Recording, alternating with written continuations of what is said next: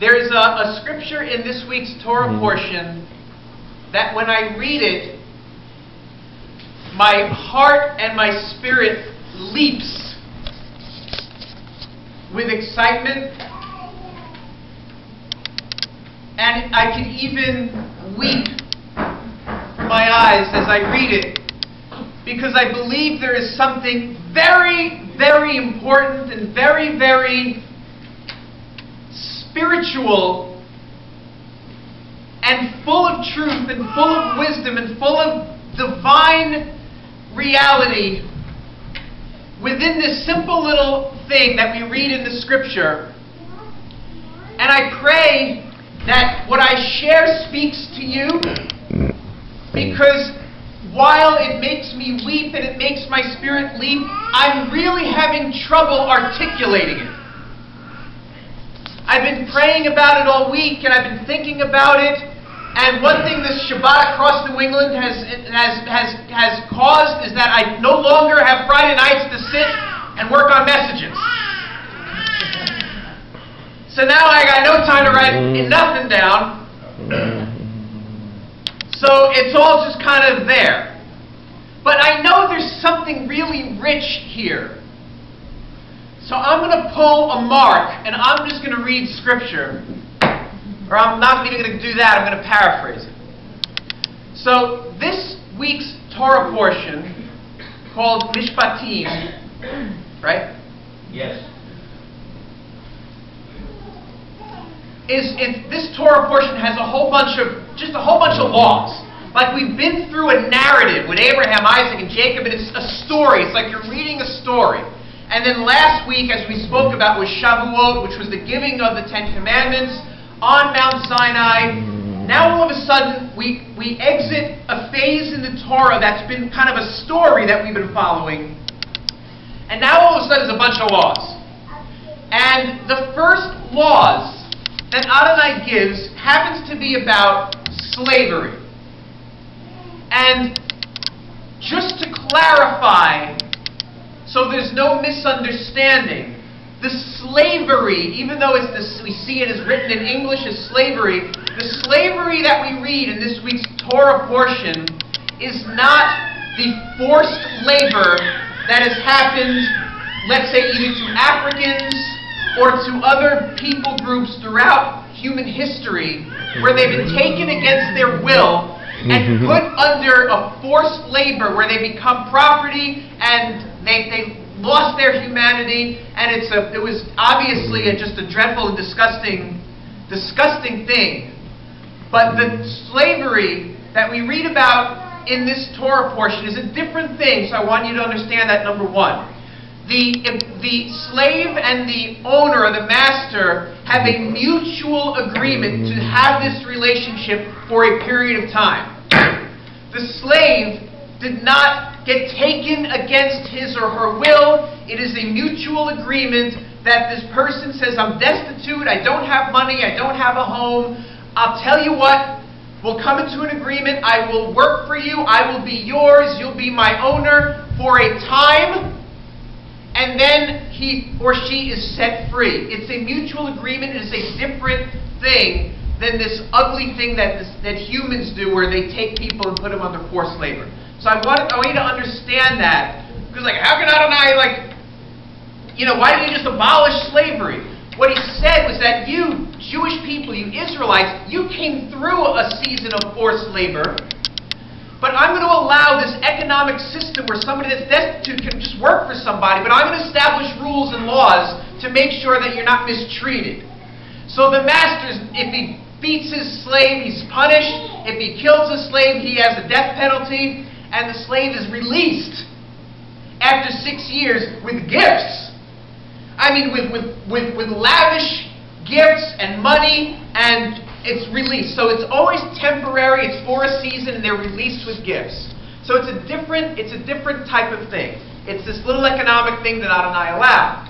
So we read about it in the first part of this Torah portion, but then something really unique happens. This is where my spirit leaps, and I'm not even sure why.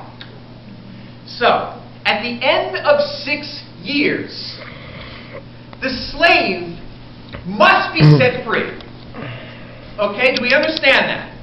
The slave must be set free at the end of 6 years. And there's a very spiritual thing with that, because we know that there's 6 days of labor, and the 7th day is a day of rest. And even for all of creation, we know there's a millennial kingdom, a 1,000-year reign of Mashiach on earth. That's the 7,000th year. So there's 6,000 years of humanity working.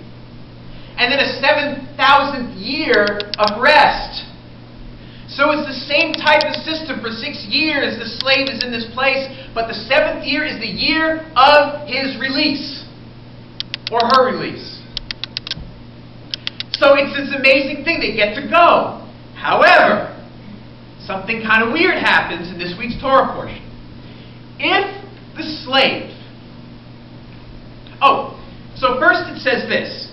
It says, if the slave comes in to his slavery single, he leaves single. If the slave comes in married, he leaves married. However, if during the course of the slavery, the master gives him a bride and children, the bride and the children stay with the master. But if the slave loves the master and loves his bride and loves his children, he can forego his freedom and say, I know it is my time of release, but I choose to stay. And if that happens, the master says, okay. So he takes an awl, like a spike, and he pierces his ear, the slave's ear, into the door or doorpost. Thus, the slave will remain with the master forever. So I will let that just sit with you for a moment, because my spirit leaps when I read this, and I don't know why. But there may be something in it where you're just, yes, I understand it, so I just allow Adonai to speak these words to you. God is the God who was, who is, and who is to come. Yeshua, our Messiah, we know, fulfills all of the Torah. Every little bit of the Torah, he fulfills. Take any verse, he fulfilled it when he was on earth, or he will fulfill it. Take the verse in Deuteronomy that says if you have a bowel movement, you have to bury it. He fulfills that too. Do I get an amen? Amen. He fulfills all of the Torah. So he fulfills this, and we know that he is the one. There's so much in here. Adonai, help me. The slave loves the people in the house and loves his master. Who is the master of the house? God is the master of the house. Hallelujah! The slave loves the master and loves the bride he was given, and the children he was given. So he says, I am going to forego my freedom and be nailed to the doorpost. What was on the doorpost? The blood of the Lamb. There's two things that are written about the doorpost in Scripture. The blood of the Lamb is on it at Passover, and the Torah itself is on it when it says, you shall write it on the doorposts of your house and upon your gates. It shows that the Lamb of God is the Torah, the living Torah. Our Jewish people don't fully understand that. They see it as two separate things, but those are the two things that are on the doorpost. They must be the same thing. Yeshua, the Lamb of God, and the living Torah. Yeshua is the Lamb, Yeshua is the Torah. Both are on the doorpost. But in this Torah portion, there is a third thing that is nailed to the doorpost, the same place that the blood of the Lamb was spread on. So Yeshua is the slave who loves his master and loves his bride so much that instead of having his freedom, he gets nailed to the doorpost so he can remain in the house of the master. Hello, houses of the master. Forever.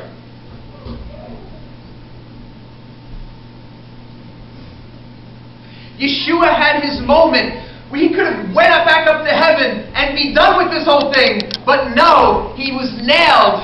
He was nailed to the cross, nailed to the doorpost of the house, so he remains in the household forever.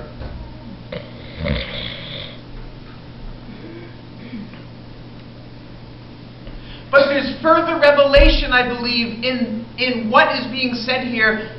Further revelation outside of what Yeshua did on the cross. Because God is the God who was, who is, and who is to come.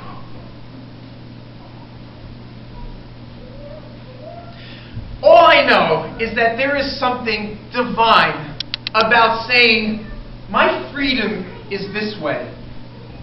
My release is this way. But I love this house so much. I'm not leaving. I'm staying. And when you do that, or if Adonai creates this opportunity, whatever house you love, and whatever it means where you can be set free, where you say, you know what, I'm going to stay. When that slave, you, gets nailed to the doorpost, you are doing to that house what Yeshua did. So in that moment, you are doing to that household what Yeshua did. You are being nailed to the doorpost, the same place that the Lamb's blood was shed, the same place that the Torah is written. And if you're all looking at me like, what the heck are you talking about? I feel the same way. But there's something great in this great revelation of foregoing what we view as freedom and saying, I'm staying. The church is looking to get out of here in a rapture. But God is the God who was, what Yeshua did on the cross. He's the God who is, how He's going to manifest this through you in whatever opportunity it is. But He's the God who is to come. And many people in the church are waiting to get taken out in a rapture. God bless you. I'm sorry to tell you there's no rapture. I'm sorry to tell you that. The ones that get left behind are the righteous, ain't the sinners. Yeshua said, Matthew 24, the Son of Man coming is like days of Noah. When everybody was kind of doing their own thing, eating, drinking, and getting married, not so bad, they were just doing their own thing. And they had no idea the flood was coming until they were taken. So shall it be with the coming of the Son of Man. One will be taken, and one will be left behind. Do I need to repeat that? One will be taken, one will be left behind. Like in the days of Noah, when people were doing their thing, and then the flood came, and they were taken. So who's the ones that were taken? And who's the ones that were left behind? It's pretty obvious. Okay? It's pretty obvious. But there is a great revelation.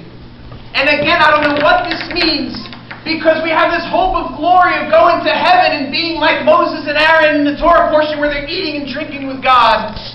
Sapphire floor kind of thing. But there is revelation that says, I am staying. Because I love this house. I love this house. I love this house. I'm not going. There was a time that Susie and I were ministering in music, in our heavy metal music ministry.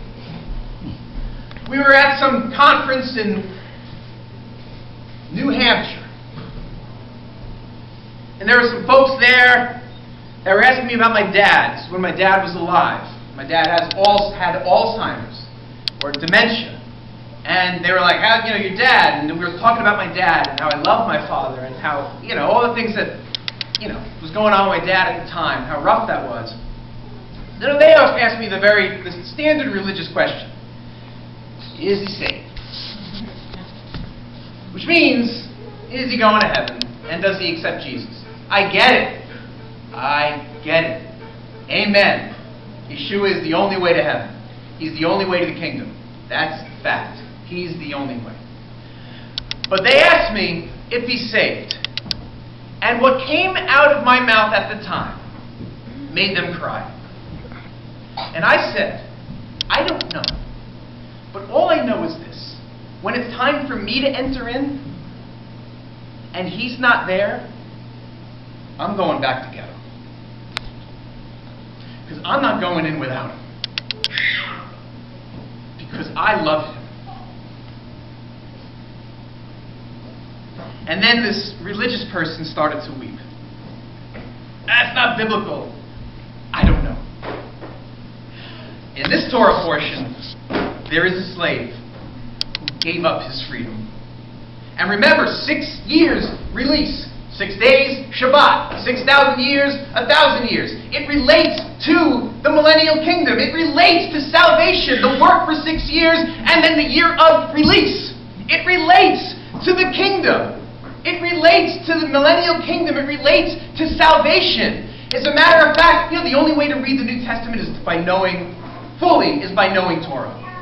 It's the only way of understanding it 100%. You have Paul saying, if you're single, don't get married. And if you're married, don't get married. Don't look to break it. Stay in the place where you were called. That comes from this Torah portion. Because it says the slave, he comes in single, he leaves single. If he stays single, he goes to the kingdom single. Married, goes in married. It comes from the Torah. So even with Paul, he was relating it somehow to the salvation experience. If you're single when you're called, you're single when it happens. So he relates this thing to salvation. So there is something about saying, I'm going to forego salvation. Because God so loved the world that he gave his only son. And that is what Yeshua did. He, in a way, in a sense, gave up his salvation because he loved his bride and he loves his master. So he nailed himself to the doorpost. And I believe there is a time for the body of Messiah when they finally realize that they're not getting taken out, that they will enter into a calling of saying, I will forego this because I love the world. And I'm staying. We have a Rabbi Peter, who went to Haiti. And a lot of people are like, that's the salvation land. I'm going to go there at some point. I tell you, there are people that say, Baruch Hashem, I'm staying. I'm telling you, there are people whose salvation moment will be, Baruch Hashem. But I'm not going. I'm staying right here. Whatever happens here. Because that's where Adonai has called me. I pray that in a spiritual way, beyond the word spoken, that Adonai is connecting puzzle pieces about who you are in the kingdom, who he is in you, and how much Yeshua, the one who lives in you, loves the houses of God. The slave that forgoed